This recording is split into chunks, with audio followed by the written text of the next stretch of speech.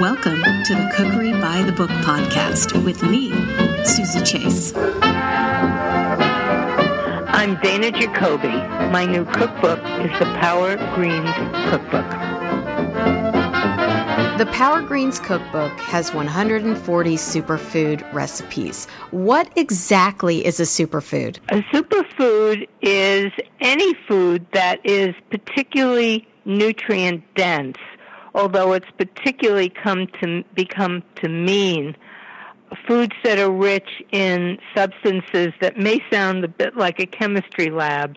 For example, they'll talk about broccoli being rich in sulforaphane, which detoxifies the liver. What matters is that superfoods help us be healthy and vital, and they often have flavors from those substances that are good for us that can be challenging. A lot of them actually taste bitter, and what I did in the Power Greens Cookbook is create recipes to help you eat superfoods every day, which you really should do, while keeping them delicious and enticing and varied enough that you're excited to eat them.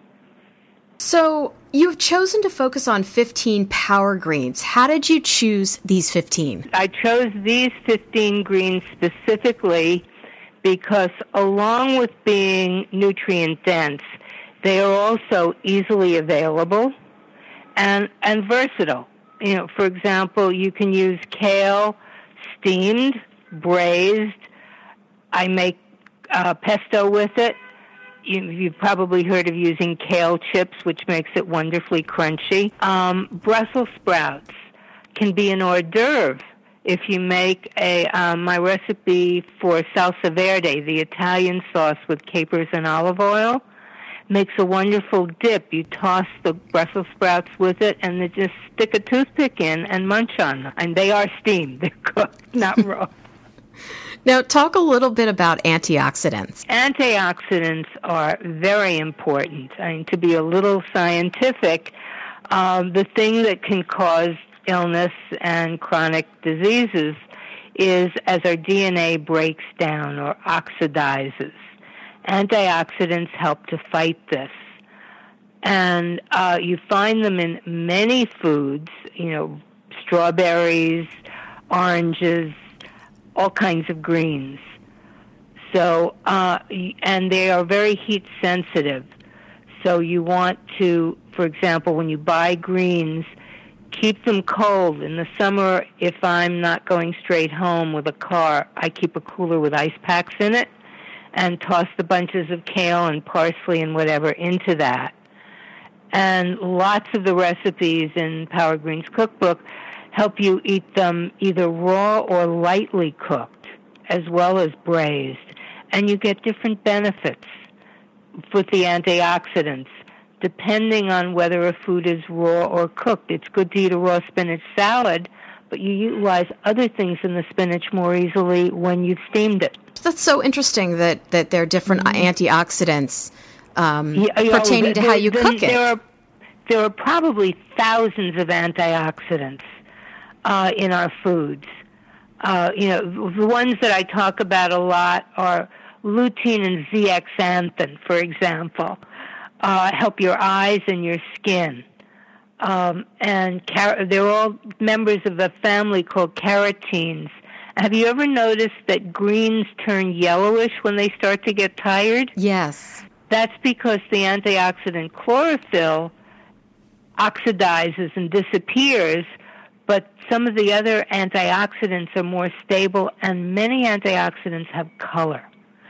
Like they're the things that make berries red, or that yellow that you see in greens when they're a little bit tired means they still do have those antioxidants in them. Organic greens are more expensive than non-organic. Mm-hmm. For home cooks on a fixed budget, do the nutritional benefits outweigh the pesticide exposure? That's a yes and no kind of question, meaning clearly eating foods like spinach are better than not eating them at all. On the other hand, I was very interested to see Consumer Reports puts out a health newsletter, and just in the current issue, someone asked, is locally grown or organic better? And I follow the principle of the dirty dozen. If you possibly can afford for greens like spinach that is heavily sprayed to do organic, but then for more vigorous things or ones that are covered, like Brussels sprouts, buying organic is not that important because you peel away the outer leaves. On the other hand, it's also true that it isn't only the pesticide residue on the food itself, it's also what goes into the land and therefore into our drinking water. The other thing is, look for specials, shop around. People give Whole Foods a bad name for being expensive, but I have seen them put greens on sale, 2 bunches of kale for $4. I can't find it cheaper than that, even in inexpensive supermarkets, and they're organic. So it depends on how much of a shopper you want to be. Bottom line, eating them is better than not eating. What is the best way to wash and store our greens? That's a good question. For washing, I recommend getting a great big bowl and putting it in the sink, fill it with cold water, and generous handfuls at a time. Put in your greens, especially things like spinach and beet greens that really hold sand in the little crevices. Swish them around, empty the bowl, and re-rinse it. One of the reasons I say that is a bowl holds a depth of water so the sand can really sink away from the greens. And the other is, unless you want to scrub out your sink every time you wash greens, you do other things in the kitchen sink, and this helps protect them from whatever chemicals might have been on what you were doing, or even dishwashing liquid. And then give them a good shake. If you're going to be steaming them, you don't have to worry about drying them. Yeah, or for soft greens like parsley and cilantro, which can be very sandy, use a salad spinner afterwards. Storing them, greens are alive. They're still breathing even though they've been cut. And like if you put them in a plastic bag, you notice how water condenses? That's because they've actually been breathing, sending out gases and oxygen. So what I do is to avoid that moisture that makes them wilt, I wrap them loosely in a paper towel, and then with the leaves in and the stems pointing out, put them in a plastic bag, like recycling the ones that you get from the supermarket, that you buy, you stick your greens into, and don't close the bag tightly, just sort of loosely gathered around the stems. It's nice to keep them in the crisper, but it's not absolutely necessary once you've wrapped them this way. Never wash greens until you're ready to use them. I know that bunch of sandy spinach seems like it'll make a mess, but once you wash them, they wilt much more quickly. I find that kale and collard greens take a long time to cook. Do you have any cooking time savers? Definitely, yes. One of the experimenting with this book, my concerns, first of all, are that there are kale, people who love kale, and a lot of people just find it too bitter. And the same is true with a lot of the other leafy greens, like mustard greens, collards, and also they can be very tough. What I figured out is a method I call short cook, quick cool. It's like chefs do when they blanch and shock. The difference is that you only put an inch or two of water in a big pot, bring it to a boil, throw in the greens, and then with a wooden spoon, mush them and smash them, not bash them, just press them until they collapse into the water. Cook them for about 4 minutes, and then with either tongs or take the pot and dump the contents into a colander. And under cold running tap water, with your hands, stir the greens so the water gets at them in 30 seconds. They stay bright green, but they're cool. And the reason you do this is then when you go to braise them, they cook in like 15 or 20 minutes instead of the 40 to 45 minutes that it takes to braise kale normally. It's cooked enough that you are really going to enjoy it and takes a little of the bitter edge off, but still very rich in the nutrients that you want to get. when you do the short cook, quick cool, it gets rid of those dark juices. And some of the oxalates, the stuff that makes your teeth feel fuzzy and that actually can block utilizing some of the good nutrients in certain greens. So those go in the water. And then you've got something that, for example, very, very simple chard dish is the chard, short cooked that way, chopped up, brown some onions in a skillet, add the chard, and cook it until it's tender the way you like it, which may take only 10 minutes. People will rave over this dish with 2 ingredients. Let's talk about lettuce. I hate that I love iceberg. I read somewhere that it's the slacker of the lettuce kingdom. Yeah. In the Power Greens cookbook, you grill romaine. Right. Yeah, that actually is a very hot idea right now. If you look on Pinterest, I think you'll see plenty of recipes besides mine. But cooked lettuce, lightly cooked, we're talking about just seared or grilled, it brings out a different flavor. I call it nutty.